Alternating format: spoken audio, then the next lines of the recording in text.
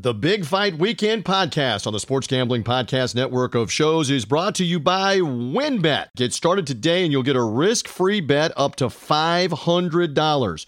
Terms and conditions apply. Get the details at wynnbet.com and download the app today.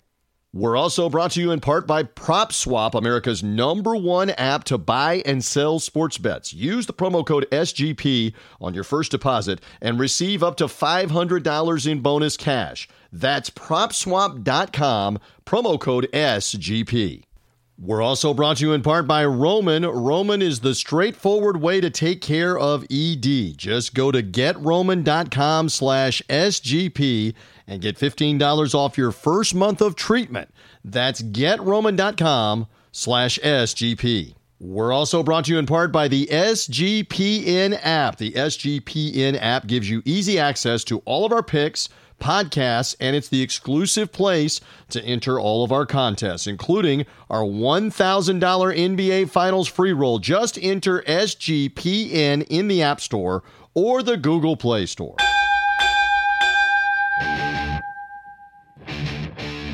The countdown is on to fight time. This is Big Fight Weekend. Now, here is your host, TJ Reeves.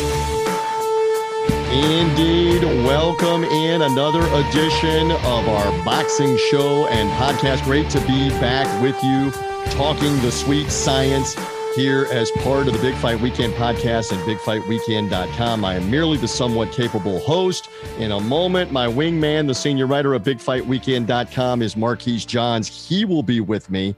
Stand by for plenty of reaction, conversation. I told you so's about the Mayweather-Paul exhibition from last Sunday night. All of that is coming straight ahead. Some news of the week, including the heavyweights, including we're learning more about the Tyson Fury-Deontay Wilder fight and where it will and won't be held, apparently. It looks like Anthony Joshua, the unified heavyweight champ over in Britain, will also be fighting. We'll have an announcement next week on that. We'll have an announcement next week. Sound familiar? We'll have an announcement next week.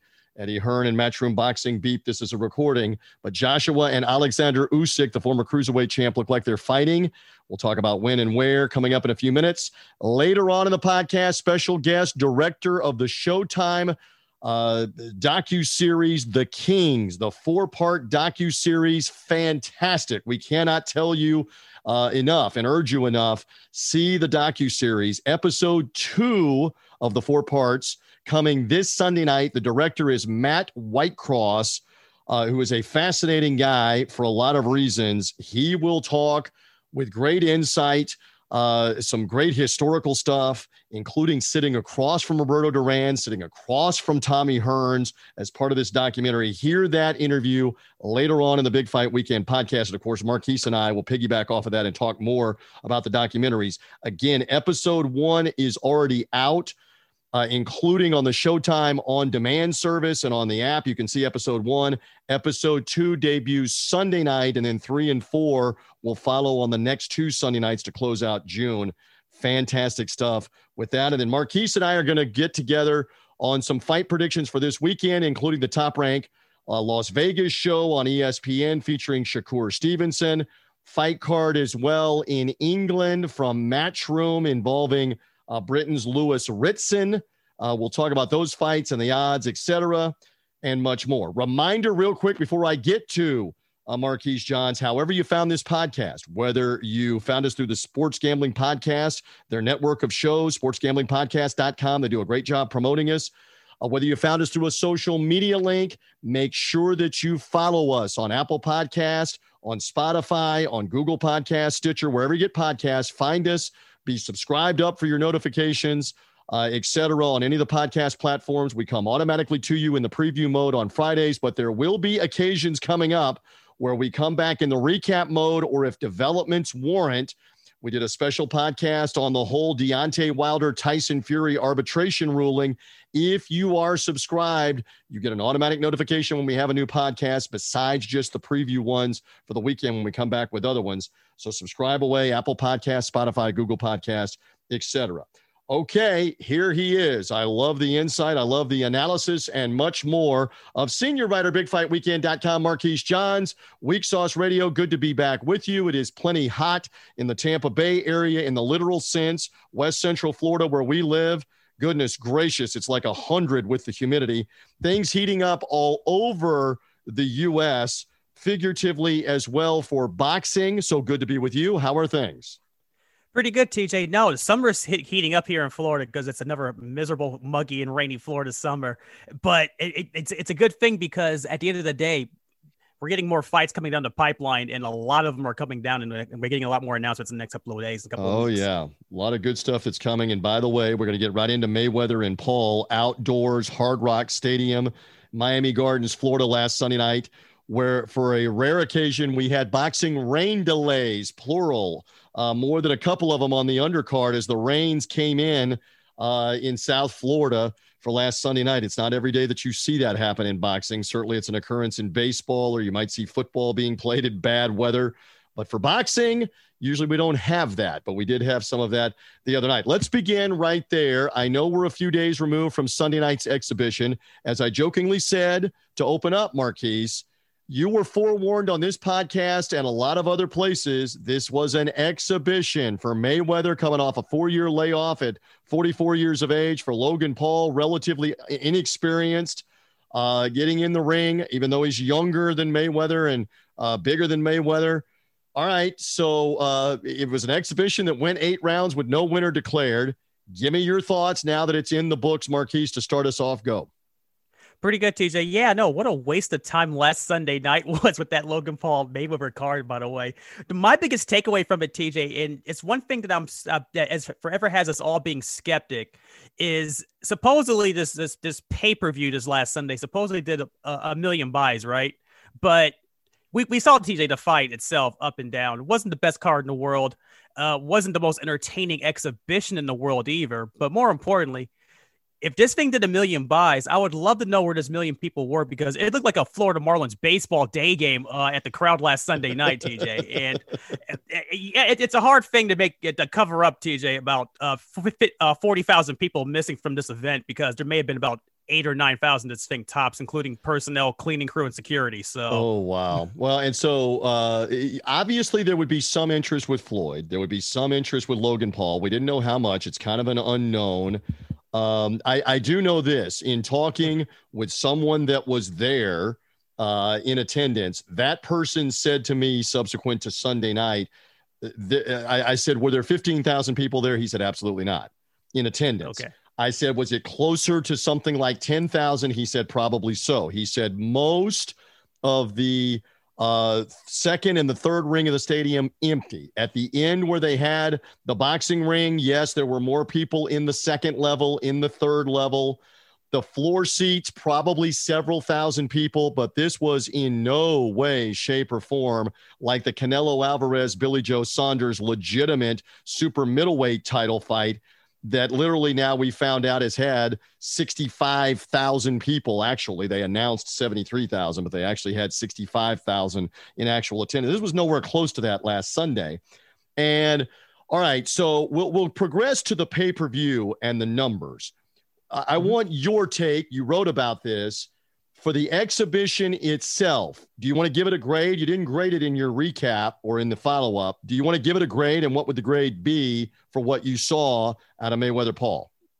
Oh, the grade for this fight for the main event, TJ, is probably a D+. Like, if you didn't see this fight last Sunday, to anybody listening, you didn't miss anything. You missed a guy who obviously was 0-1 professionally, and in the ring looked like it, because he couldn't do anything with a man who was about 50 years his senior, or anything doing offensively, just punch-wise. And this was all, TJ, this was all expected. I mean, there's a reason why people consider Floyd Mayweather the greatest defensive fighter of all time. He doesn't get hit, and this is another example of that. And my favorite thing still of his exhibition, TJ, where I realized this was going to go the distance, There's a flurry of punches that Jake Paul sort of kind of threw towards the end of the first round. And it may have been about 30 punches, and it was like something out of like every like bad boxing movie you've seen, where like maybe one of the punches actually landed. So it was a lot of that going on, and it's like, all right, here we go. And I thought for the first 3 rounds, Floyd's considerably smaller. We documented this, 6 or 7 inches. Got 6 or 7 inches less reach. He's given up 35 pounds. He spent 2 or 3 rounds trying to figure out, okay, can this guy hit me or not? What are my angles? Where are my opportunities? I want to wear him down a little bit, let him settle in, and then I can pick my spots to come in tactically, pick my angles, and hit him and tag him. And you really saw that kind of in the 4th round. There was not a lot of action in this fight. To your point about Logan Paul, according to the punch stats, 28 punches landed in 8 rounds, roughly about 3 a round.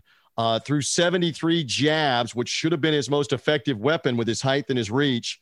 73 jabs thrown, 7 landed. Terrible.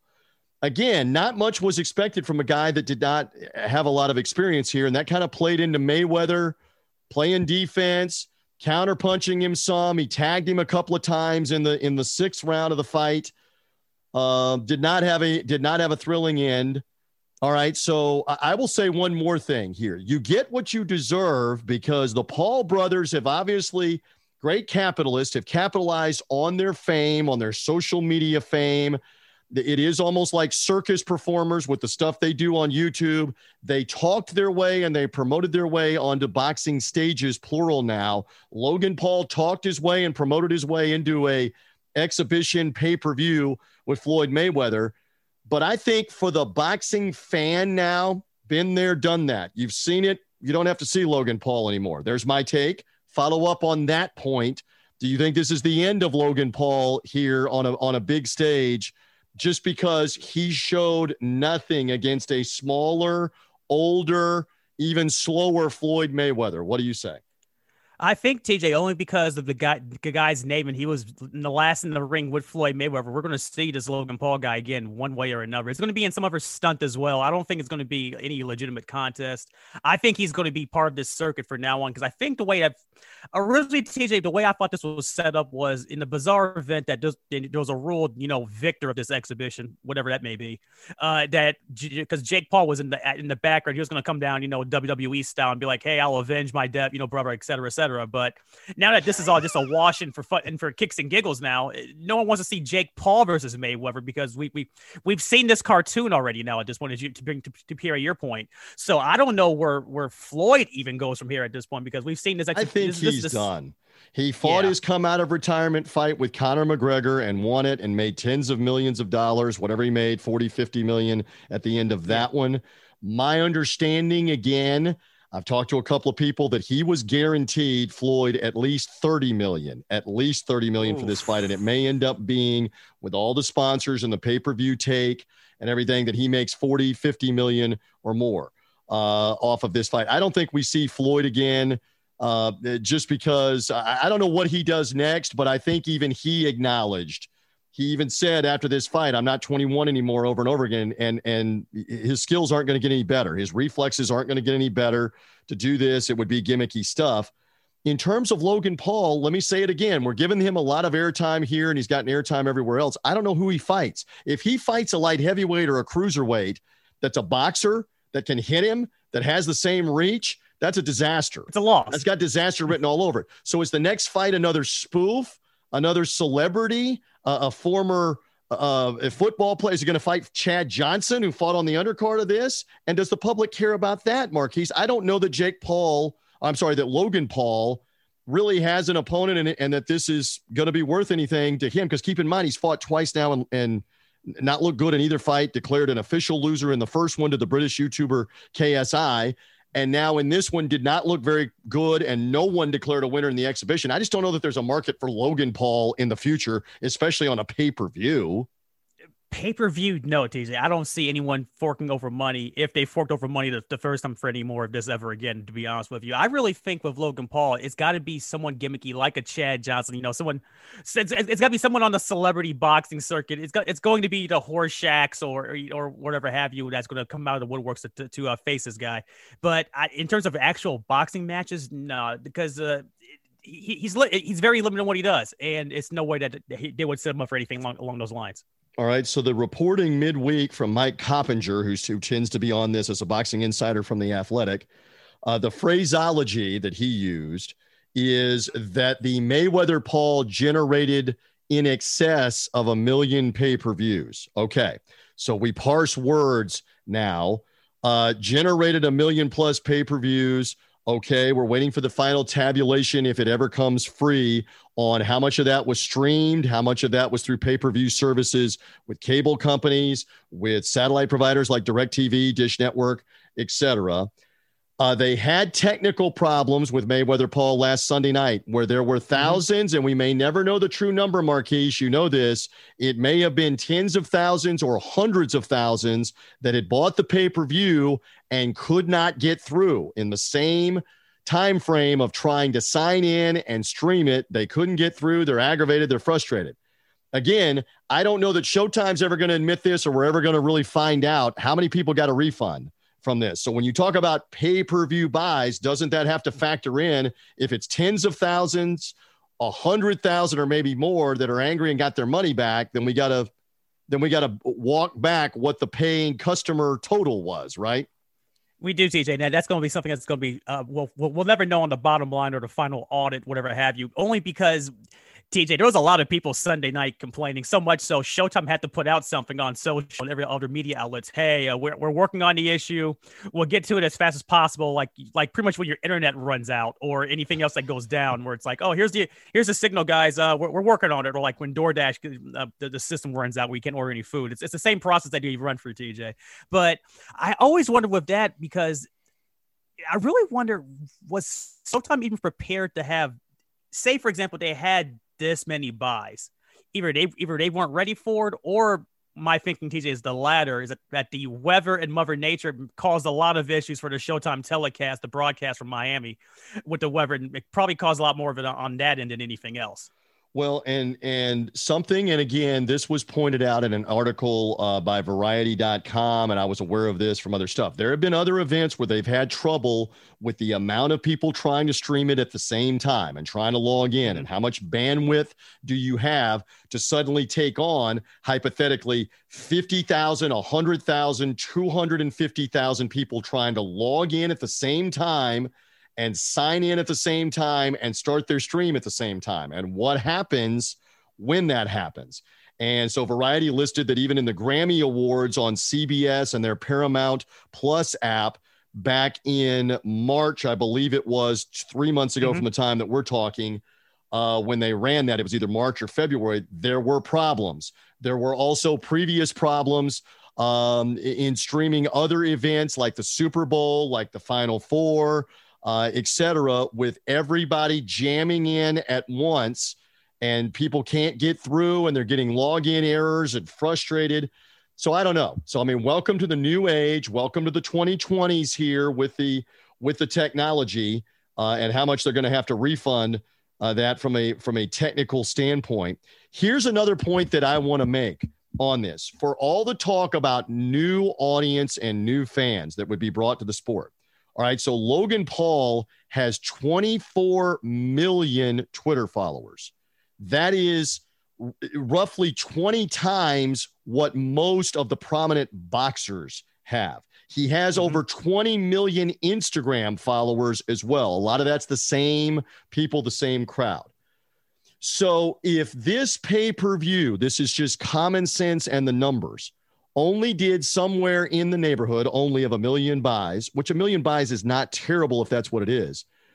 But still, run the numbers. That means that out of 24 million Twitter followers, how many new viewers did they get to watch a Mayweather exhibition with Logan Paul? Obviously, it's not even 10% of his following, 5% of his following, or even 3% of his following that followed through to buy this. So that part didn't work. Now, you and I have been around long enough to know this. I've been doing this for 30 plus years in sports media, local, national, whatever. I never believed, Marquise, there were going to be 3 million, 5 million pay-per-view buys for this. But if there weren't at least a couple of million, if there weren't at least, let's say, 2.5 million, then that means Logan Paul's end didn't translate into new audience coming in to buy pay-per-view because he's got so much of it, they didn't care. Either that or another argument can be made, and I want your thought on all of this, that a lot of them were streaming maybe illegally, pirating, they don't count on the official count, or they only cared to watch social media clips, his clips on Instagram, his clips on Twitter, and they said, forget it, I'm not paying $50 for whatever this is. I'll just catch it later in the night or the next day. But it clearly, you follow me, that it didn't translate into 2 million, 2.5 million buys, despite his massive online appeal and following. All right, what do you have to say to all of that diatribe? Interesting, TJ. Back to your first point, you mentioned how the sporting event, the events, the Super Bowl, the Grammys, and this past event all had issues with streaming. I want to bring that one back as well because all those all have in common that these are all part of the CBS Viacom family of networks and the conglomerate, all from the top down. So that's going to be the issue of that end of it. So they need to fix that from corporations up. The second part of it also. Are you saying we love to use the phrase in the South? We're having a come to Jesus meeting with whoever's helping CBS and Paramount Plus with the streaming. It's a come to Jesus meeting that we're probably having. Can we get this figured out? Continue on. Absolutely. And also point two, TJ, with Logan Paul's following, because he was the B-side in all of this, that was the following that I thought was supposed to be at this sporting event, which may explain why there was really nobody there, because there was nobody there. And I really also think, TJ, pay-per-view wise, I think everyone and their grandma was bootlegging this, and so much so that they even acknowledged as much on the broadcast. I think when Morrow passed it off to Deuce and Mero, because those were the analysts at ringside for the main event. I think they even said, like, at one point, shout out to all the memes and the people who were illegally streaming this fight. So they know what's going on.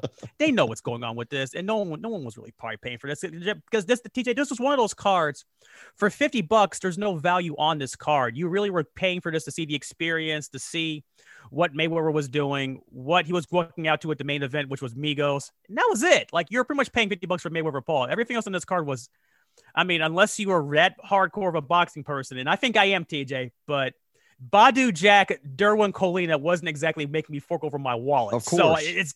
So it's a lot of that going on with this. All right. Do you believe, just one more, and then I promise we're moving on in the Big Fight Weekend podcast. And again, hang in here because you're going to want to hear the documentary director for the Showtime docuseries, The Kings, Leonard, Hagler, Hearns, Duran, the 4-part series, part 2 coming Sunday. Matt Whitecross is the director. You're going to want to hear him in a few minutes. But Marquise and I are going to get to a little news of the week in just a second. But one more on this. One more time, if I didn't get you to articulate it well enough, I just want it once more. Do you believe this will run its course? No more Logan Paul, even his brother Jake Paul, the celebrity boxing thing. I mean, it's one thing if the former legends are fighting, like the rumored, now it's Mike Tyson rumored to be fighting Lennox Lewis maybe this fall in a Legends. It's one thing if it's that, but in terms of the celebrity thing, do you believe it has virtually run its course here almost, or it will be as this year finishes out? And this is not something that as a whole, and with the Paul specifically, is going to be a 2022 thing or a 2023 thing anymore? No, TJ, I think this is kind of going to be like a fad where certain fighters can get away with these exhibition shenanigans, but for more often than not, like the grand scale of all of these guys in these YouTube fights being main events and whatnot, I think those days really are kind of run up in number, TJ.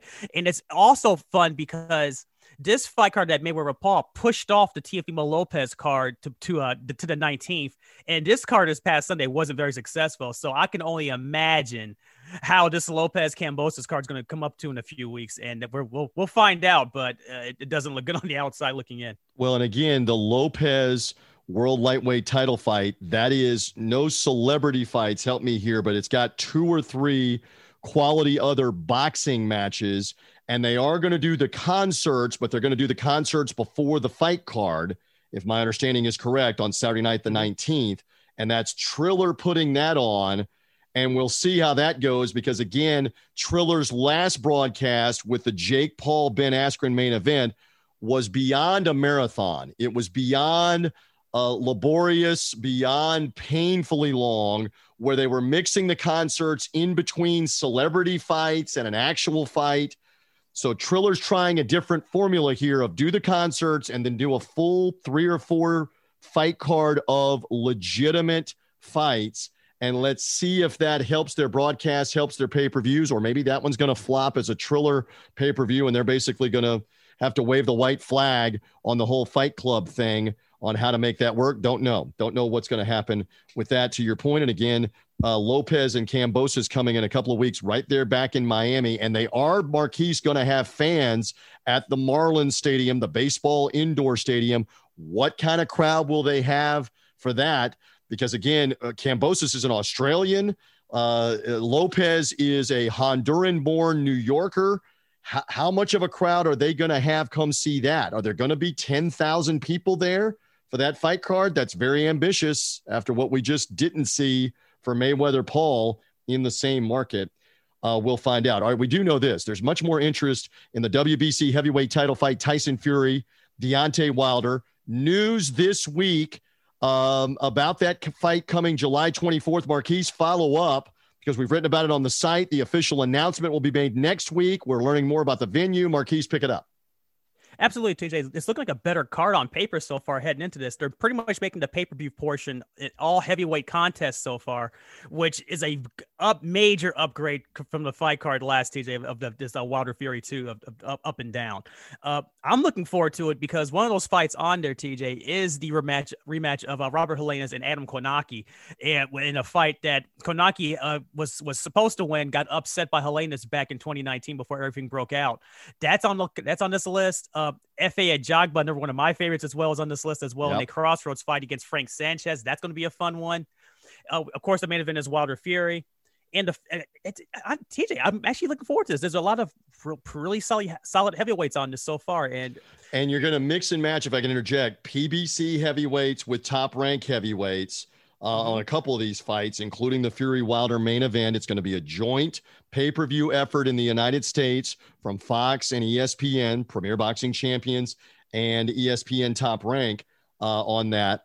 Interesting, though, that they've apparently moved off of Allegiant Stadium, the Las Vegas Raiders Stadium, and the massive crowd they could have, 40,000, 50,000 if they could sell the tickets.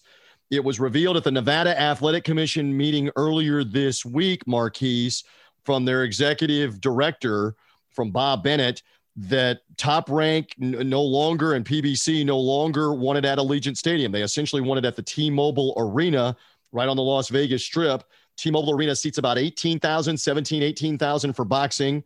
It's also the hockey home of the Vegas Golden Knights, who are in the Stanley Cup playoffs as we're taping this podcast right now, but the Knights will be done by the time you get to July 24th.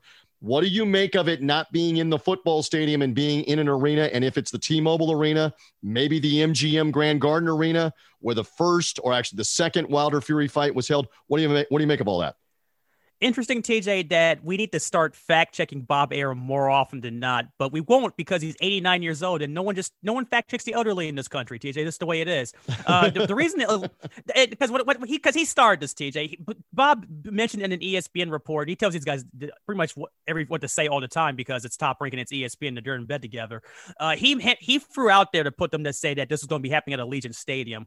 More often than not, TJ, we all know what happened. Either the folks who run Allegiant Stadium wanted too much money, or they wanted to cut back on it, so they chose the next best venue, which will probably take a lot less off the top. And here we are at the T-Mobile Arena, as opposed to even that, or even the MGM Grand, for example. So, well, to that point, so earlier this week, our friends at BoxingScene.com and Jake Donovan did a great job of getting the facts, the figures, and the revenue from the Texas authorities and through Freedom of Information, et cetera, that essentially the live gate generated in terms of paid customers only about $9 million for Canelo Alvarez, Billy Joe Saunders, despite 63,000 tickets being sold.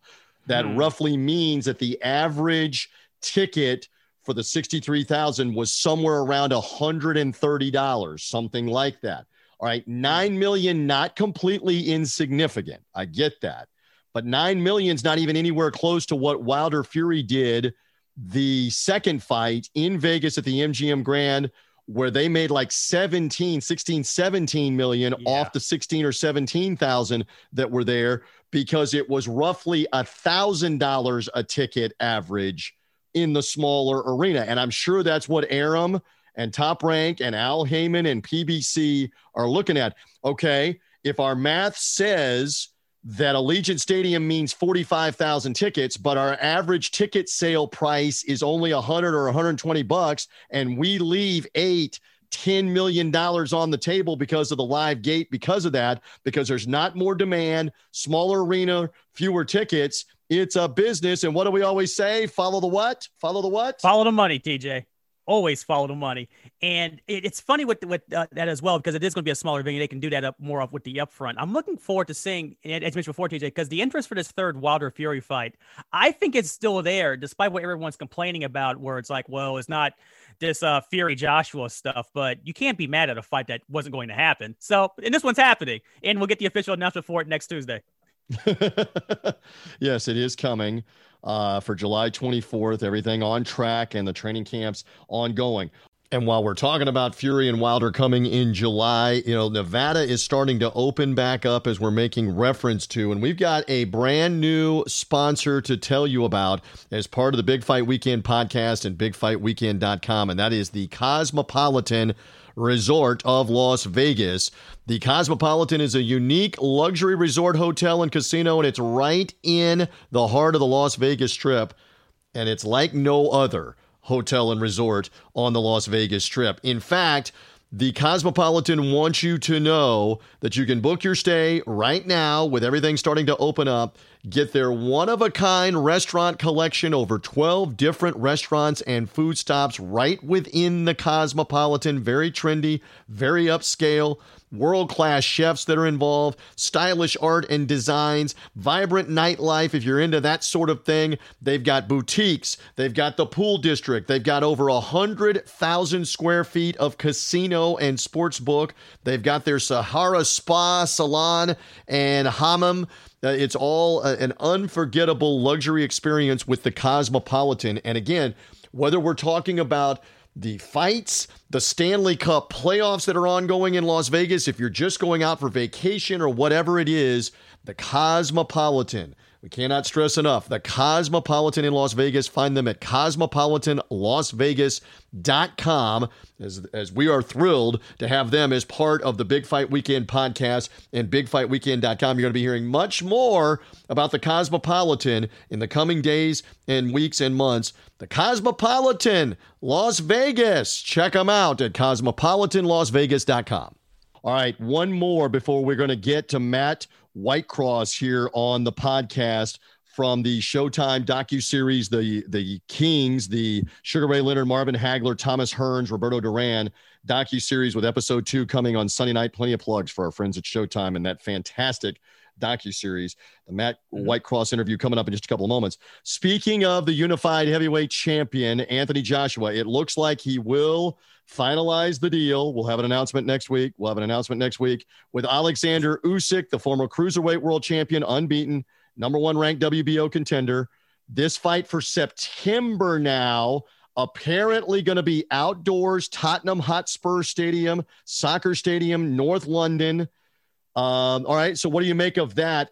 Does it surprise you that it's going to be all the way in September when they were looking at potentially having Fury Joshua in August, that they wouldn't go ahead and have Joshua and Usyk in August? Does it surprise you that they're apparently waiting until mid to late September now for this fight?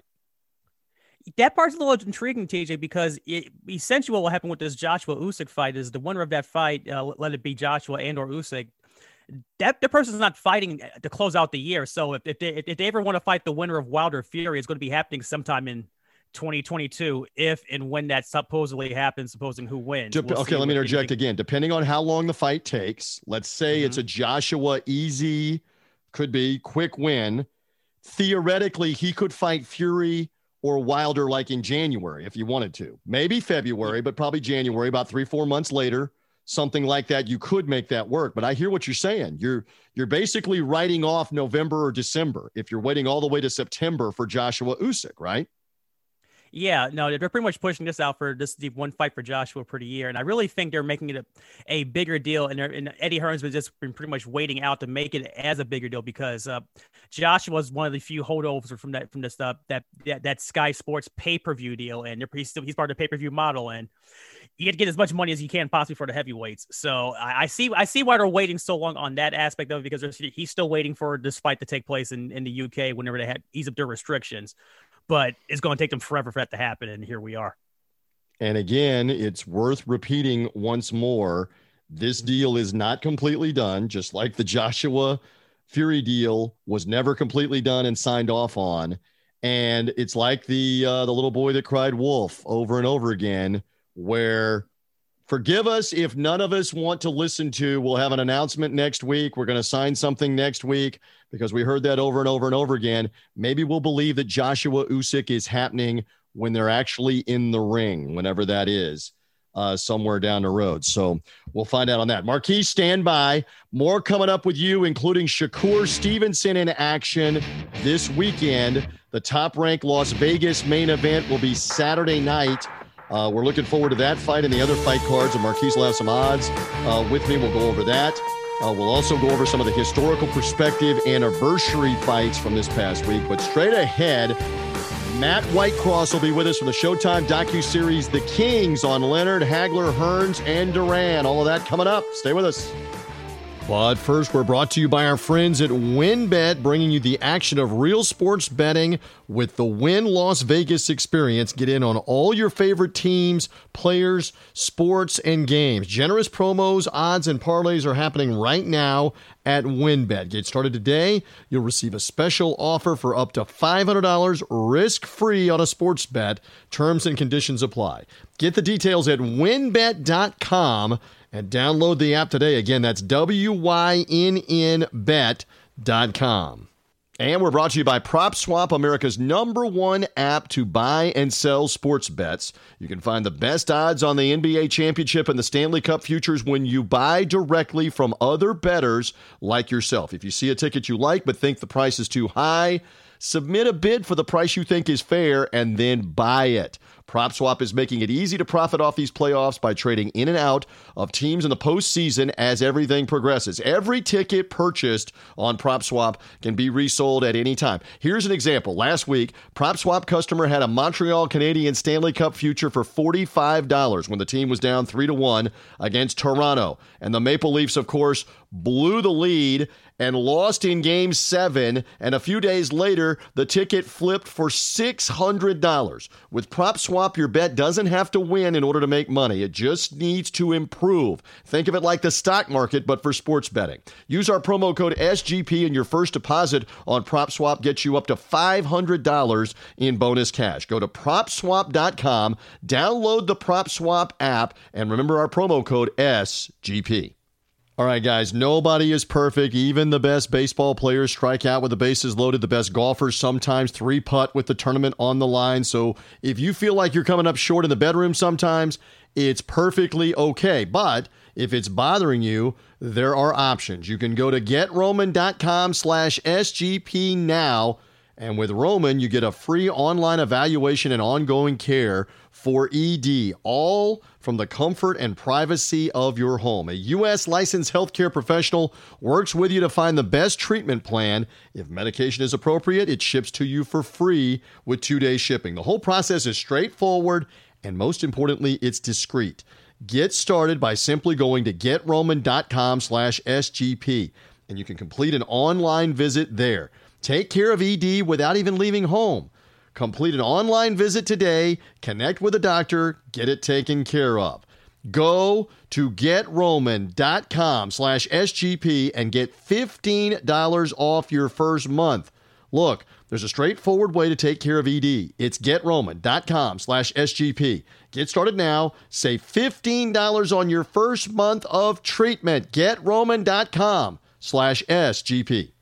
And guys and gals, it's out. The SGPN app is now live in the App Store and the Google Play Store, and the app gives you easy access to all of the picks and podcasts from the Sports Gambling Podcast network of shows. Plus, the app is the exclusive way to enter all the SGPN contests, including the SGPN $1,000 NBA Finals free roll.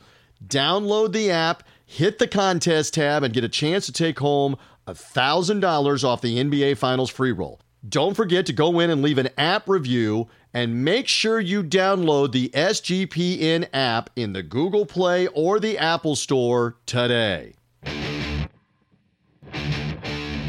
We're back on Big Fight Weekend. Now, here's your host, TJ Reeves.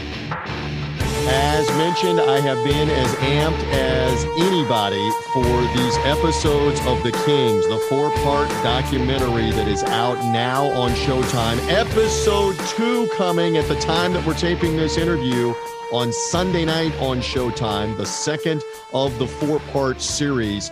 And who better to help me get more insight into this, into the how, into the why, the full background. And the guy that's the director of the 4-part series, The Kings on Showtime, Matt Whitecross is his name.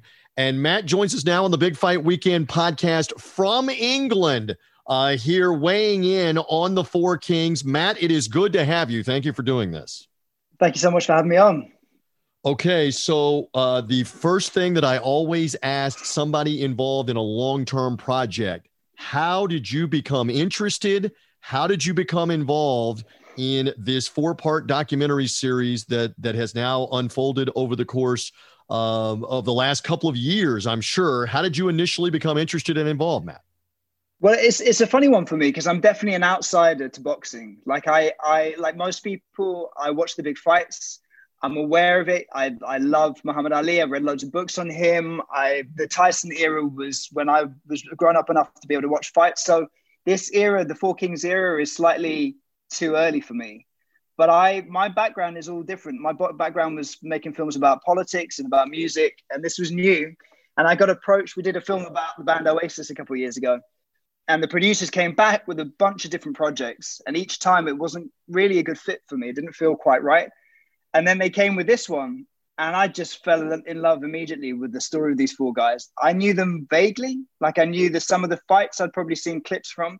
That was it. And so I said, I'm probably the best or the worst person on the planet to make this show. Because I really am coming in with an outsider's perspective. I'm going to have to do my work going in. But they said that was fine. You know, they liked the idea of someone coming in and maybe asking a bunch of naive, but hopefully provoking questions of the interviewees. And yeah, it was a real privilege. It was a world that I didn't know that much about. And I had to discover as we went along.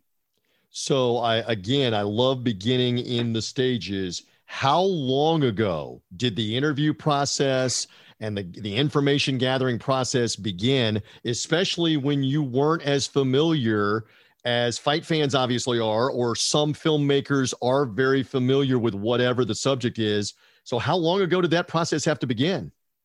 Yeah, it was about a couple of years ago, maybe just over 2 years ago. And what's happened normally on the projects that I've worked on is like you sit there and you talk about the project and you try and get it made and you wait for the green light for months or years. And then suddenly someone gives you the cash and then says, right, we need it next week. And with this, it was the other way around. You know, we went to go and meet Showtime. We went to meet those guys in New York. And they said, look, we want you guys to take your time over it. We're not in a rush. Do your homework. Go and meet everyone. Find out what the stories are. Find out what the stories people don't know are. So I had about 3 or 4 months just to go and do a PhD in boxing in the 4 Kings. I spent a lot of time reading, a lot of time speaking to people on the phone.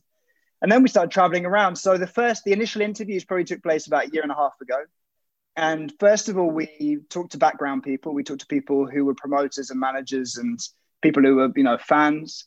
And then gradually circled our way back around to the boxers and the people who were close to them. And it's slow, that process. And I always have an element of a degree of humility coming into any project, whether it's about a musician or about a boxer or about anyone. Because, I don't have a God-given right to tell their stories. And I'm sure they have a million other offers. So and it's tricky as well, because I think like with bands who've been together, but even more so, these 4 guys, there's a lot of history there. And people were said, look, if you approach one of them first, the other one won't like it, and then they'll pull out. So there was a little bit of that. There was caginess going on. But, so we just approached everyone at the same time. I said, look, we're going to be honest about it. This is what we want to make. Are you in or are you out? And there's different degrees of separation, like with big bands. Like I've worked with the Rolling Stones and U2 in the past. And, you know, you don't just get to Bono on the first call. You have to speak to someone who speaks to someone, and then you get there in the end. And it's the same with the Four Kings. You know, there's various layers of entourage and management often. So we had to go through that process. So it wasn't quick. You gave me so much right there. All right. So I'm going to kind of weave in off of your answer. So I take it that you were there some. Now, obviously in documentary 1 that's already aired, and full disclosure, I have seen the first 3 because they've allowed certain media and certain people to have access. I've seen the first 3. I am saving the 4th one. I'm going to make you smile, Matt. I'm saving the 4th one for the week of. I want to get into it the week of that the rest of the public is going to see it. But you have, having seen the first one, you have old interviews with the fighters speaking about whatever the subject is, first person, their thoughts. And then obviously you had an opportunity to come and interview them as well. Now, were you sitting there on a lot of these, if not all of these, sitting across from them, getting to hear them with the answers? And if so, what was that like? Yeah, it was amazing. I mean, it was every single person who we interviewed in person, with the exception of Bob Arum. And that was only because of COVID. So I was due to flew over to Vegas to meet him the first time. And I was filming out there, doing some work with Coldplay, with the band Coldplay. And so we tried to line it up, and then he couldn't do it at the last minute. He had like an emergency that happened. So I flew back, and then I was about to fly out again. And COVID happened. And Bob is tough. He was like, no, it's come out anyway. And I really didn't want to be the person who ended up killing Bob Arum. So we did it down the line, and he was amazing. But that was the only one we didn't do in person. Interesting. Okay. So you said you sat there across from Bono on a U2 interview. Did you get to sit U2? No, U2. No, I've met Bono various times, but that was a project where I came to direct some stuff with him. All right. So you've sat across from him. You've sat across from the Coldplay guys and some other celebrities, but then you're sitting across from Sugar Ray Leonard, right? You're sitting across from Roberto Duran. You're sitting across from some of these guys. Yeah, no, we had 2 out of the 4 in the end. So it was a slow process. So we got Roberto through his family. I think it was the connection. Tommy, we got through Jackie Callan. And again, that wasn't like, we went through various different people. And then we interviewed Jackie just to talk to her anyway. And then she said, look, have you spoken to Tommy yet? And we were like, it's been a little bit sticky. It's been tricky. You know, we met him, then it's not happening. So we did that through Jackie. With Ray and with Marvin, basically the issue was exactly that it's like, well, Marvin, if you do it with Marvin, Ray won't do it. If you do it with Ray, you know, so it was, each time it was tricky. And I thought at one point we were definitely going to do it with both of them. Then I heard, oh no, Marvin's like holding his cards close to his chest. He wants to consider. Then the next thing was like, we're definitely doing it with Ray. And I was like, okay, well look, if it's either or, let's just do it with one of them. But in the meantime, we'd spent so much time doing all this research. We had so much material that we'd kind of cut it and finished it. But I just felt like, look, for my own personal satisfaction, I want to go out and interview them anyway, obviously. And then at a certain point, I think we had tickets booked. Then COVID hit. Then the next thing was like, no, actually, Ray, I think he wants to go and do his own thing.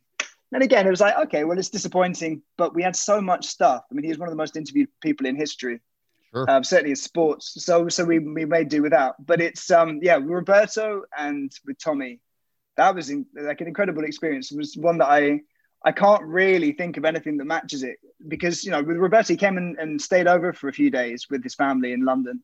We got to hang out. He has problems because of the car crash he had a few years back, which ended his career. Otherwise, he'd probably still be fighting. He used me as like a human crutch. So I was there, and he was, you know what he's like. He's amazing. He's like a force of nature. So we hung out. We went to the cinema. We went for food. He's got a million stories. Most of them probably unrepeatable. But there's a couple in the documentary where he's talking about the reasons why the second fight deal got made with Leonard. I won't tip that, but that's in episode 2 that's coming on Sunday night as we talk with Matt Whitecross, the director of The Kings, the 4-part documentary. Duran tells the story. I'll just tease it for everybody, and Matt's going to laugh. He tells the story about how the deal was made, how he was in downtown Miami, who was involved, who he was with, what they did to go celebrate, and how he got the deal done. And you will want to watch it and see it, because I 1000% believe it from Roberto Duran that's exactly what happened on how that got made, on how the second fight happened so fast after the first fight. in 1980. Again, I could sit here and talk to you for an hour about this, but I'm going to hone it in a couple of more ways, and then we're going to get out of here on this. So many people are gravitated to the Hagler-Hearns first round. And so things built, obviously, to those two fighting in 1985. Once Leonard and Duran had fought, once Leonard had fought Hearns, and once Hearns had knocked Duran out and Hagler had beaten Duran. Okay, now it's Marvin Hagler and Tommy Hearns, essentially. At what point, because obviously fight fans know that, and they knew that 35 years ago, how great that first round alone was. At what point did you become aware of that fight? Was it only recently? Did you know about that first round? And how epic was it to retell the story, Matt? It was amazing. It was amazing privilege. Yeah, I knew of the fight. Like, I think, you grow up knowing about these things in the same way you probably know about like Beatles songs. You can't remember the first time you heard them. So I'd seen the fight, and it's pretty quick. So it's not a difficult one to brush up on. But then when you go back and rewatch it and you see the interviews and you hear all the everything that's going on, I didn't realize that Tommy had fractured or broken his hand with that punch, which should have been on any other skull in the planet would have probably been a knockout punch. But on Hagler just kept coming. And then all the different things that are going on psychologically. We had a cut of that fight which lasted as long as the whole episode. And then we had to keep on compressing it. So there's a lot of stuff we couldn't include. But it is unbelievable. We tried as much as we could just to let it play out and let people at certain points to slow it down because it's so fast just to know what's going on inside the fighters' heads. But otherwise, just to let people watch it. And the great American commentator Barry Tompkins has the line on the call with Ray Leonard. This is still the first round, about a minute or a minute and a half into it. And I know from talking to media people that were there, obviously I'm younger and was not part of boxing media at that point. I'm a fan. They were looking at each other, watching that first round and could not believe, where's the bell? Is this not, a 5-minute round, an 8-minute round that they're still clobbering each other at this rate in the first round of the fight? So just incredible to relive this stuff. Again, Matt Whitecross with us. The Kings is the documentary, 4-part series, episode 2, which again is building off of Roberto Duran having beaten Sugar Ray Leonard to cliffhang on episode 1. Episode 2 is out Sunday night. And then for the next 2 successive Sunday nights, episode 3 and episode 4 will come out. And again, all of these guys and their willingness to fight each other, and that's where the big money was. It's what made the 80s so great for all this. Okay, a couple more fun ones that I love throwing at filmmakers. What did you think that you knew, and then suddenly you got into this, and it's like, man, I was wrong, or man, pleasantly, man, I thought I had that right, but this is totally different than what I thought. Give me something for you, again, coming in fresh and interviewing these people and compiling what you compiled that you thought was one way and maybe it turned out to be different. Was there something? Well, it's funny because, you read all the different accounts and a lot of them, kind of contrast with each other. You read one book, it says one thing. There's a lot of legend that goes on. So I'd heard all the different versions of each story. And then it was a question of putting them back to the fighters. So it wasn't like they came up with stuff that I'd never heard of before. It's more they pushed it in one direction and tried to confirm something. For example, like there's 1,000,001 versions of why Duran pulled out in No Mas. But then to actually hear him and have him go back and revisit it. And because my family is Argentinian, so we could speak in Spanish to each other. So it's great. There's a kind of level of communication when he's talking about it. Plus, we always made a point of only doing audio interviews rather than doing talking heads. So you just relax and you forget the mic's there, which I think really helps. So you're not under pressure and you can speak honestly. So it was nice. I'd never heard him put it that way. And this idea of just kind of like, listen, in that moment, you have this moment of madness and you've been paid. Like no one ever made that mistake with Duran again, but the money was in the bank. So it's like, what am I doing? What am I doing here? This is not going my way. This guy's messing around. Why am I bothering getting hit? So that was kind of thing. But also, I think what I loved about meeting people in the boxing community was their honesty. Like there's a lot of stories about boxing and how corrupt and how, obviously how dangerous it is, all these things.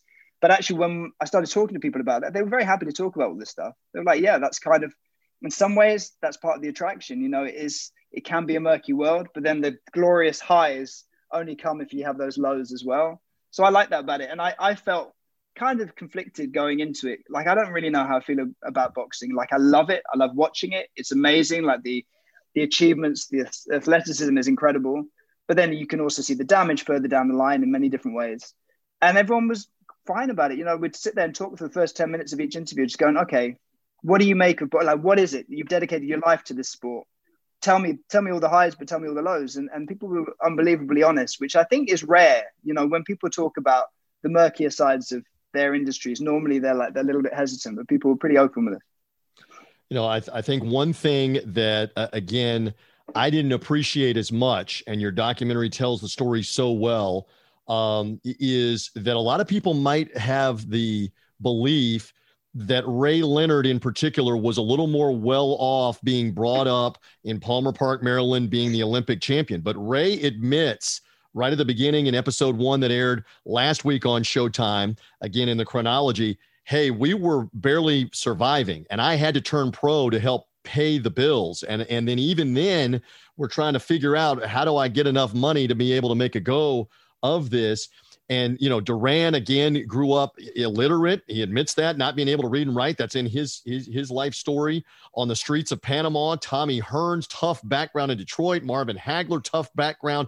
Almost all the fighters come from a tough background. In Newark, New Jersey, where the mom moved them out of Newark because of how bad it was to move somewhere else. And yet all of these guys became massive successes, massive millionaires. It's amazing that all of that intertwined. And that's why it's a 4-part documentary, right, Matt? Yeah, I mean, there's a lot to talk about. And I think in some ways what we found as we went along in the edit was that they are emblematic of that era together. There's not one of them who is the 80s, but I feel like if the 60s and 70s was Ali, and then Tyson comes in at the end of this era, there's always the heavyweights that people talk about, but I feel like the 4 kings together represent different aspects of that era. And so I love the opportunity to be able to talk. That rags to riches thing was very 80s, and that excess. And they started off, like you said, the street kids. I mean, literally in the case of Durrani, someone who was homeless and slept rough. And then at a certain point, he comes back and he's treated like a king. He comes back in the presidential plane. At one point, he's having so much fun in New York. He leaves the presidential plane sitting there on the tarmac waiting for him, because he's like, no, I'll catch it next week. Go back and see my people. And the same for Leonard and same for Hagler Hearns. You know, they're bragging over the size of their private jets and they won't get in a private jet because it's not big enough, you know, and that's 5 years after they've turned pro. Just an unreal experience to relive this. If you're a fight fan, if you're just a sports fan, I mean, again, we can't convey enough in this country how big a deal boxing was at that time post Ali, that this was front page of the newspaper. No internet in those days, obviously, not just front page of the sports section. This was front page of Sports Illustrated magazine, the iconic magazine. And you show some of those Sports Illustrated covers in your documentary. This was the lead story on the news. You keep showing clips of the nightly national news, pre-cable news in the United States or worldwide. They're talking about these fights and how big a deal it was to relive them. All right, so I've promoted a lot. Speak to the audience here on the Big Fight Weekend podcast. Tell them more about episode 2. First, they need to find episode 1 and catch up, and then tell them more about episodes 2, 3, and 4, starting with episode 2 this week, why they want to watch, why they want to learn more, because there's a lot of stuff that they maybe don't know that's in the Kings. Yeah, I think simply put, these are 4 of the greatest fighters ever, like not even just for the US, but like on the planet. And so I think, aside from that, even if you're not a boxing fan, I think what they ended up representing, their stories, are so engrossing. So I came in as an outsider. So I feel like I'm quite a good indicator of whether these stories connect with the wider audience. And I was just blown away. And I think there's something about these 4 guys. What they had is got an element almost of kind of Greek tragedy in that. What is it that makes you great? Well, that's also what ends up kind of ruining you in the end or destroying you in the end. And so these guys had that element of like, what is it that makes a champion? Well, it's something that means that you will never give up, no matter what the odds are. But it also means when we get further down the line into episodes 3 and 4, maybe when they should have quit, they don't have it in them. Even when everyone from your wife to your manager to your coach is telling you got to quit, you won't quit, even if you're 50. And so, yeah, so episode 2 is really about the father figures that these guys had, who the kind of the new father figures that ended up taking over their lives, sometimes inappropriately, like father figures who probably weren't out for their best interests, like some of the promoters and the managers. Then in part 3, is about, we had these two great stars in Duran and in Leonard, and suddenly they disappear. They're gone. And who's left? Well, we have these two street kids from Newark and Detroit who really represent the underclass, who represent something that was at that time had been neglected by Reagan's America. And they come to this fight, which is, like you said, now considered possibly the greatest first round in history. Certainly one of the greatest, certainly for that weight. And it takes over, and it turns out, and it doesn't go the way that anyone expects, probably not even the two fighters. And then, so in the aftermath of that, it's like, well, what do you do towards the end? There's this grudge match that's been coming for 10 years, which is Hagler versus Leonard.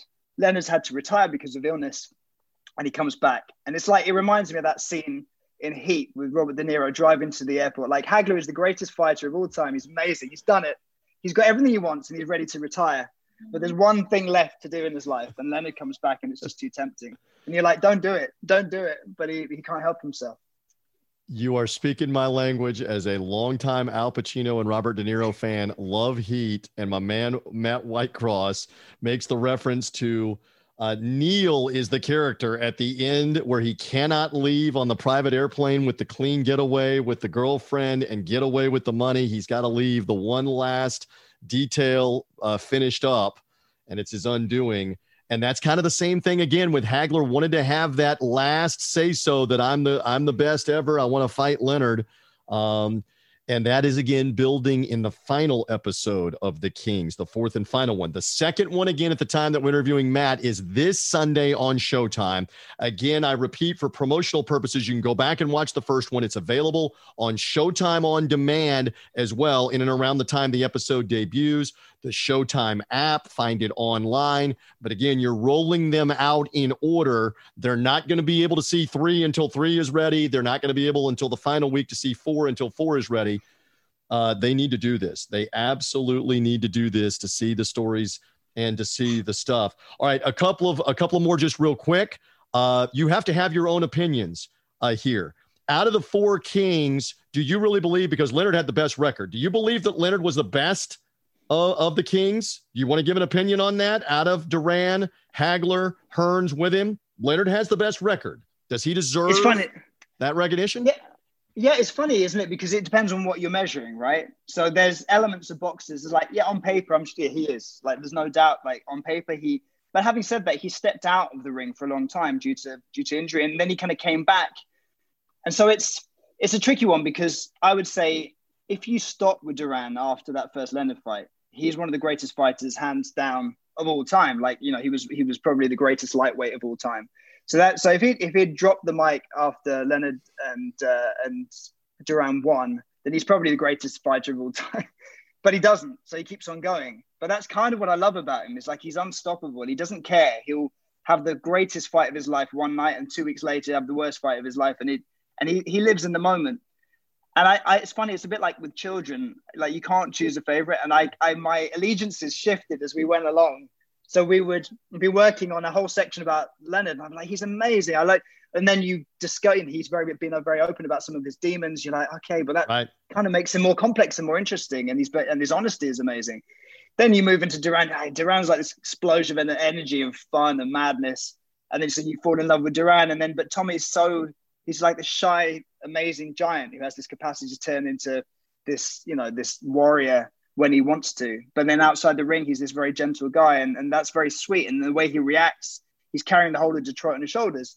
And then Hagler's just this guy who's decent, who's honest, who just did the right thing in a tough, corrupt world. And there's something very compelling about that. That's kind of like, it's almost like he's one of those private investigators in the old 40s films. Like, you know, you have Humphrey Bogart as Philip Marlowe. He's got that kind of code of honor. He's amazing. And I really admire that. You know, there were sections in the show that we took out because of time where he was offered the opportunity. It would have been very lucrative for him to ditch the Petronellis for that final fight and make 10 times the money. And he got very angry and was like, no, I'm not going to do the fight. I'm sticking with my guys, which is amazing. So there's something very admirable about that.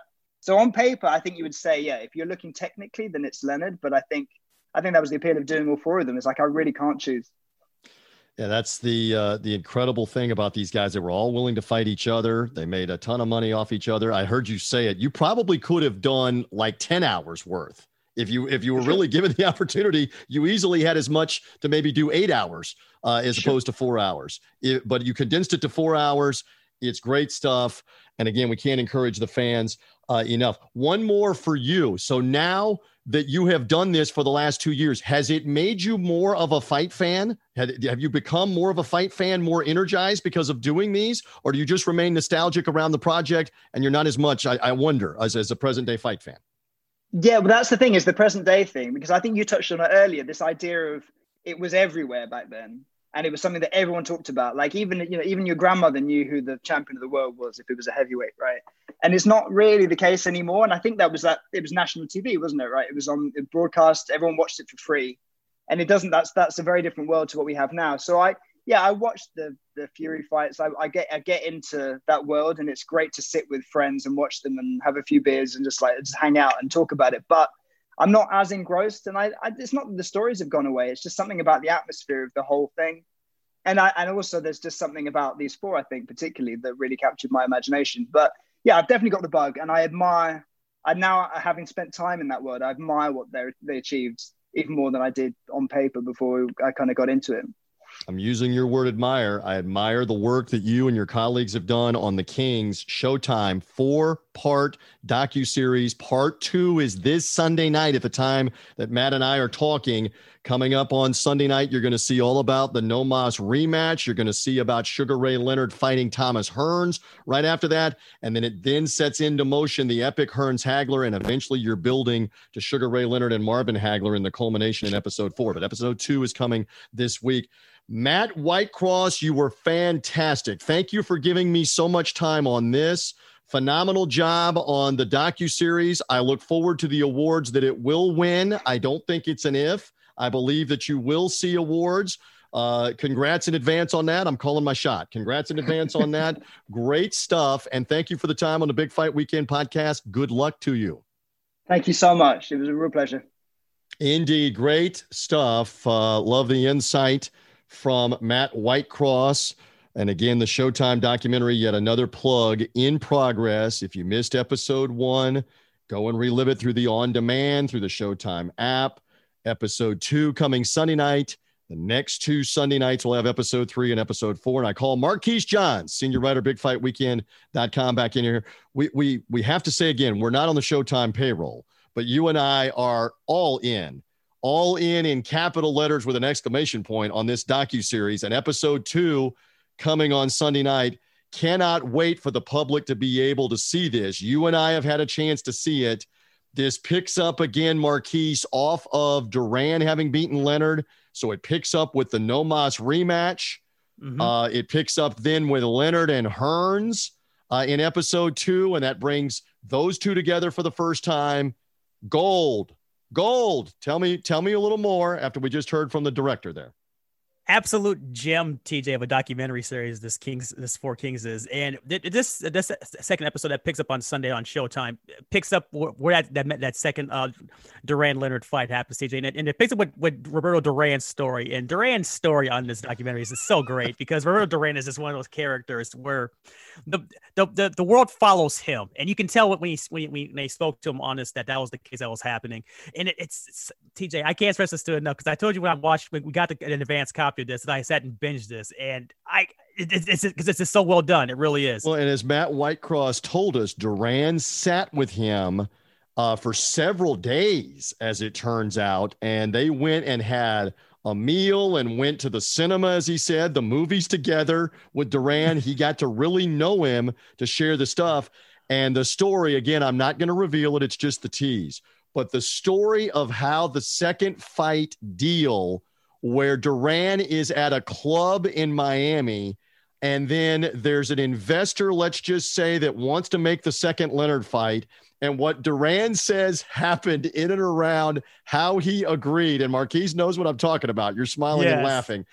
Duran ends up, let's just say, partying and telling everything about how it all came about. You got to watch the documentary now to hear this as the backdrop for leading up to the No Mas fight. One of the most controversial fights in modern boxing history, where the great Roberto Duran just said, I don't want to fight anymore. No Mas. And why? And and you get some great insight from Duran himself and from the filmmaker, the director, Matt Whitecross, on exactly that. And then that led to the humongous welterweight title showdown of Leonard against Hearns.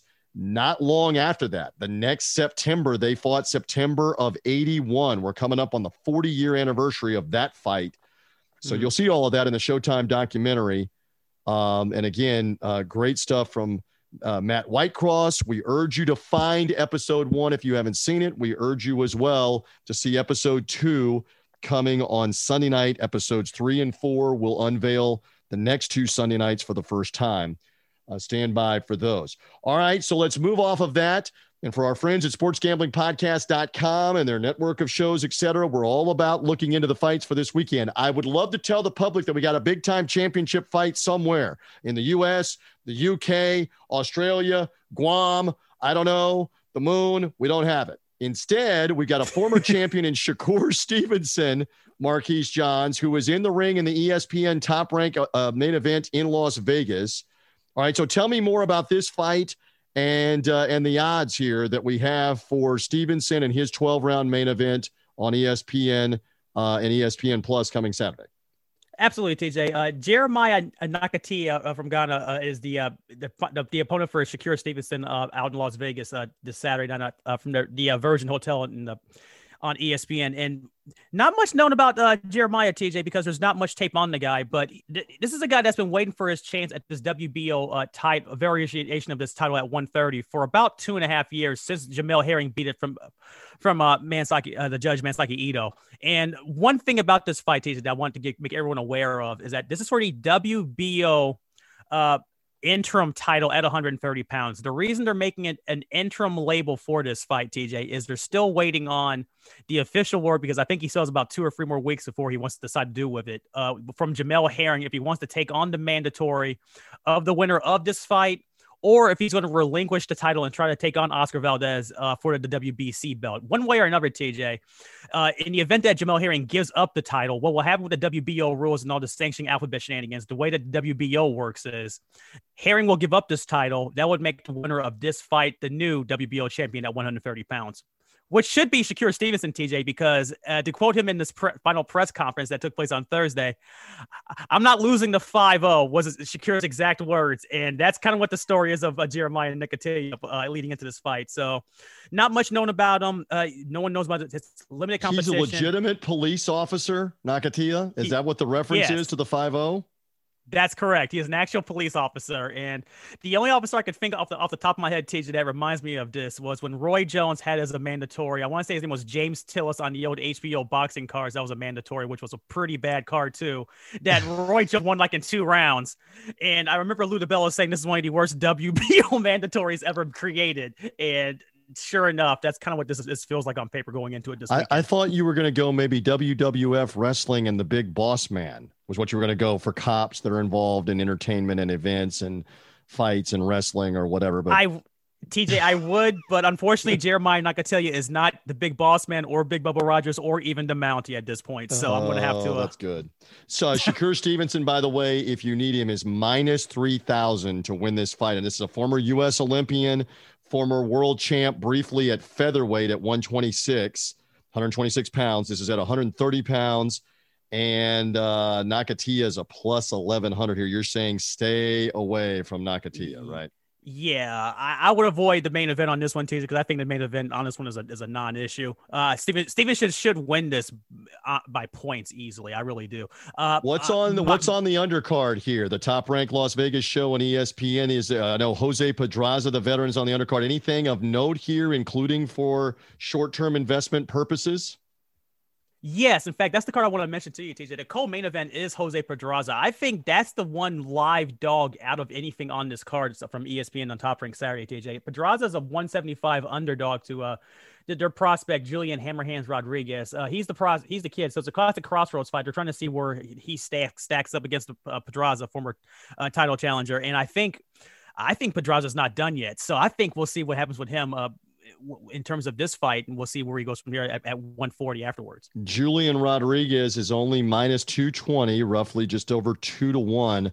Pedraza plus 175. These are, again, super lightweights here. This is a 140-pound non-title fight, essentially, in this one. All right, again, as we go through these with Marquise Johns here, senior writer, BigFightWeekend.com, there is a fight card earlier in England involving Lewis Ritson. You've written about Ritson, Ritson, the fighter out of the UK, and he's got an unbeaten opponent that he will be taking on. Again, this is earlier in the day in Newcastle, England. DAZN streaming will televise it all over the globe. Jeremias Ponce is the opponent who's unbeaten. Ritson is the Brit. This is a junior welterweight eliminator title fight for the IBF. Tell me more about that main event, and are we interested at all for short-term investment purposes here? For the short term, TJ, financially, no, only because it's Lewis Ritson in a main event. But this is one of those fight cards, TJ. It's going to be a trivia question down the line at next sports gambling night. What was the last Matchroom card held by Sky Sports? And you can say in the main event, Lewis Ritson and Jeremiah Ponce as an IBF 140-pound eliminator. I mean, if this isn't shades, TJ, of HBO Sports and their demise in their final days, I don't know what it is. Right. But the one thing on this fight card, Ritson's the favorite. I want to say he should be heavily favored on this. There's not much. He's actually minus 225 is what I'm looking at, Ritson. And again, Ponce is unbeaten. Would he have? I mean, we've seen some upsets of some Eddie Hearn main event fighters in his fights in England here, and maybe Ponce might be the latest one that could pull the upset here. Ponce may be the actual live dog in this, TJ. His competition isn't as bad as I was expected for this, considering that it's a final days Matchroom card. I was expecting this to be a lot more suspect, like the rest of the undercard is. Ponce actually, TJ, is a live dog in this. He's actually had decent competition in terms of names and numbers. It'll be interesting to see what version of Ritson shows up. He's just not that impressive, TJ, in terms of stable fighters. And unfortunately for him, the winner of this fight will be slotted for the IBF mandatory slot at 140 pounds to be fed to the Wolves. Currently with the belt held by Josh Taylor, if he stays at 140, which he will be for a while. And this would be a mandatory that would be down the line as well, TJ. By the way, Ritson 21-1 in his career with 12 KOs. And again, Ponce, we'll see how much of a challenge this will be in this battle.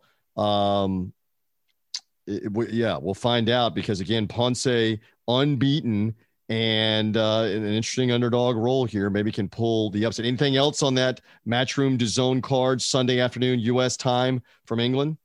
Or it's pretty much a showcase. Saturday afternoon. I get my Mayweather Paul Sunday on the brain. Saturday afternoon, London DAZN. Anything else on the Matchroom card? Nothing of significance, TJ, because this is pretty much a Matchroom showcase card. I would want to highlight to everybody, heavyweight Alan Babic, just as weird, a funny guy, heavyweight that's in action on this. He's against favorable opposition, so he'll knock somebody out in the second round. But other than that, TJ, this card really is just a buying time card on Sky Sports and Matchroom as they close out their part of the deal. All right. Very good on that. And we got to close out our part of the deal. We've been busy on the Big Fight Weekend podcast. And I know you always like to say that we are all about it on BigFightWeekend.com. Past, present, future. This is a tremendous week of anniversary fights. From Oscar De La Hoya fighting Julio Cesar Chavez 25 years ago. They fought for the first time, and Chavez ended up being a bloody mess and being stopped in the first of those two meetings. De La Hoya beat him both times and really became the new Mexican or Mexican-American icon off of those wins in the late 1990s. But we had a couple of heavyweight anniversaries. Lennox Lewis knocking out Mike Tyson. That was 19 years ago in my hometown of the River City, Memphis, Tennessee. And also Larry Holmes and Ken Norton in one of the great final rounds of a championship heavyweight fight ever. Maybe the greatest 15th round in a heavyweight title fight ever that didn't have a knockdown between Holmes and Norton. Marquise, what about these anniversaries this week? Absolutely, TJ. And one thing I wanted to mention, your hometown fight of Tyson and Lewis. The one thing that always cracks me about that fight card, TJ, and it's always understated. There was some Filipino that opened up the fight card up for HBO pay-per-view back in the day. You may have heard of him. Some Manny Pacquiao guy who beat Julio Jones in 2 rounds. Fun, still one of the when it was a passing good torch at the time as well for him. No, great anniversaries, but no, that 15th round with Ken Norton still to this day, TJ, always cracks me up because they were just going at it. And it makes you wonder how these guys weren't going down. Like, how is that still possible with Holmes Norton, where it's like, I still to this day, because I remember you showing me this round to me. Haymakers. Absolute. So let's tell the story just real quick on the Big Fight Weekend podcast. You had not seen that 15th round, and you and I were together having a quick bite of dinner, and I had my laptop, and I said, Marquise, you got to see this 15th round. The anniversary's coming up. And we watch it, and your mouth was open. Luckily, you'd finished your food. Your mouth was open watching them bomb each other with nobody going down in the old Caesars Palace Pavilion, the indoor 5,000-seat pavilion. And I'll tell you one other note from the historical. This is what we love about heavyweights and the history of the heavyweights. You can go back and see this on YouTube and relive it. The fight is there. The 15th round is there. In like the second row, to the left of the camera in the second row, what a trio standing there. Speaking of the Kings and Roberto Duran is standing there just watching these guys rip each other. And he's got Rocky, Sylvester Stallone on one side of him, and Chevy Chase, the actor comedian, on the other side of him. And those 3 guys are as entertaining as the fight. I remember pointing that out to you, and I pointed it out to other people. Watch them watching that 15th round, because Duran is like shadow boxing. Stallone is shadow boxing. I don't know if Chevy Chase had money on Holmes or Norton, but he's going crazy. It's just great to watch that stuff. To go back and look at it. No, TJ, it's one of the greatest rounds ever in boxing, and it really is insane because they were going at it in the ring, and you can just see in the background, like at the far off distance, just Roberto Duran shadow boxing still is one of the cooler things ever, actually, because you would have thought he wanted to be in the ring. It reminds me so much of because when people always mention the Gotti Ward fights, one of those things that makes those fights bigger than what they actually are is the fact that Emmanuel Stewart on the commentary is like fully invested of like saying, hit the body in the fight card. Yes. And it's the same thing as well. Well, and keep in mind now, Duran was the legend as the lightweight, etc., but he had not yet beaten Sugar Ray Leonard. This is 1978. He wouldn't beat Leonard for another 2 years, to tie it back to the documentary. But he's there at ringside with Stallone. Rocky had come out and won all the Academy Awards. Chevy Chase, very famous in this country, actor, comedian at that time, had been on Saturday Night Live, had done a movie that you don't know, but I know, as a comedy called Foul Play with the actress Goldie Hawn. She was a hottie in the late 70s and the early 80s, and he was huge in the late 70s, Chevy Chase. They're standing there watching the fight together. It's classic as Holmes and Norton bomb each other. And you pointed this out in the retro piece. Ken Norton, still the answer to the trivia question to this day. I'm not Deontay Wilder. To this day, Ken Norton is the only guy to ever be a version of the World Heavyweight Championship champion who never won a title fight. They bestowed him the WBC belt. This was his first quote-unquote title defense with Larry Holmes. And Larry Holmes beat him. And Norton never won a title fight before that or after that. How about that? It's great fact and figure. That's great.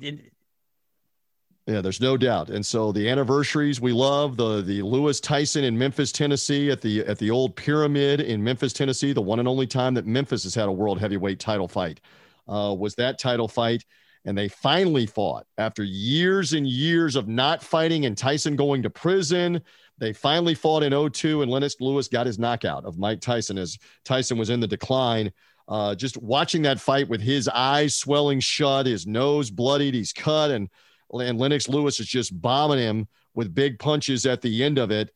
That was, I know Tyson fought on, as Matt Whitecross was saying, these fighters don't know when to stop, and they fight on when they're 40, and Tyson's now having exhibition fights at 50. They don't know when to stop. But clearly, his skills were diminished, and that was painful to watch at the end because he was just being beaten up by Lennox Lewis 19 years ago this week in that fight in Memphis, Tennessee, Marquise. Yeah, TJ. No, Tyson got absolutely beaten down by Lennox in that fight. And it was one of those things where you could see where Tyson just wasn't the same guy at all in that ring from like the fourth round on. And you could see when he was walking towards Lewis and you just walking towards him and he was greeted with punches to the face. It was just one of those things where it's like, man, Tyson is really not the same guy. And it only went downhill from here. I still remember to this day, TJ, because I was at a house party when we all saw it live, the disappointment known as the Kevin McBride victory over Tyson. And you can just see like in those fights where it's like, oh man, and that was roughly 3 years after Lewis beat him down. That's like 2005, 3 more years later and 2 or 3 more fights later. Just not the same fighter anymore, not the same reflexes. It's the same thing we were talking about earlier in the podcast with Floyd Mayweather. Father Time gets the best of everybody. You're not going to be the same fighter, not as fast, not as quick, not as elusive. And in Tyson's case, he was such a quick, devastating puncher that nobody could handle that when he was in his prime. He was nothing like that at the end of his career anymore. So it was tough to watch that. But hey, if you're Lennox Lewis and you're a fan of his, it doesn't matter. He got the knockout. He got the KO. All right, Marquise, we've got to get out of here for this edition of the podcast. Plug away on anything, everything, including the site. Go. Absolutely, TJ. BigFightWeekend.com, your source for all boxing news, past, present, future. We'll keep an eye on what's going on in the world of boxing over out in the UK for this Matchroom card this weekend. Eddie Hearn will be ringside. I'm sure he'll say something about something. I'll keep an eye on that there. Also, this ESPN card, hopefully they'll roll out as well with Top Rank the rest of their schedule, TJ, because they have 2 more shows here, this one and the one next week.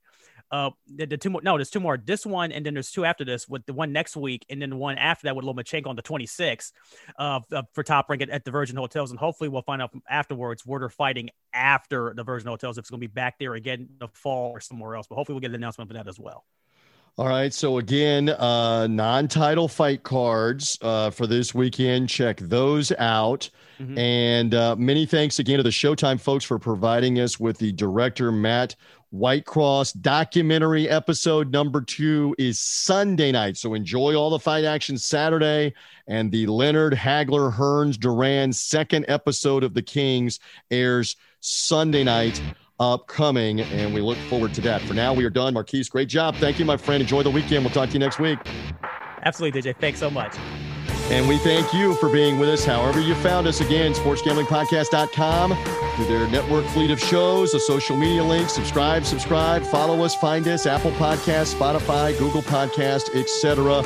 Read the website, bigfightweekend.com as well. I'm TJ Reeves for Marquise Johns. Enjoy the fights. We'll talk to you next week on the Big Fight Weekend podcast. Bye.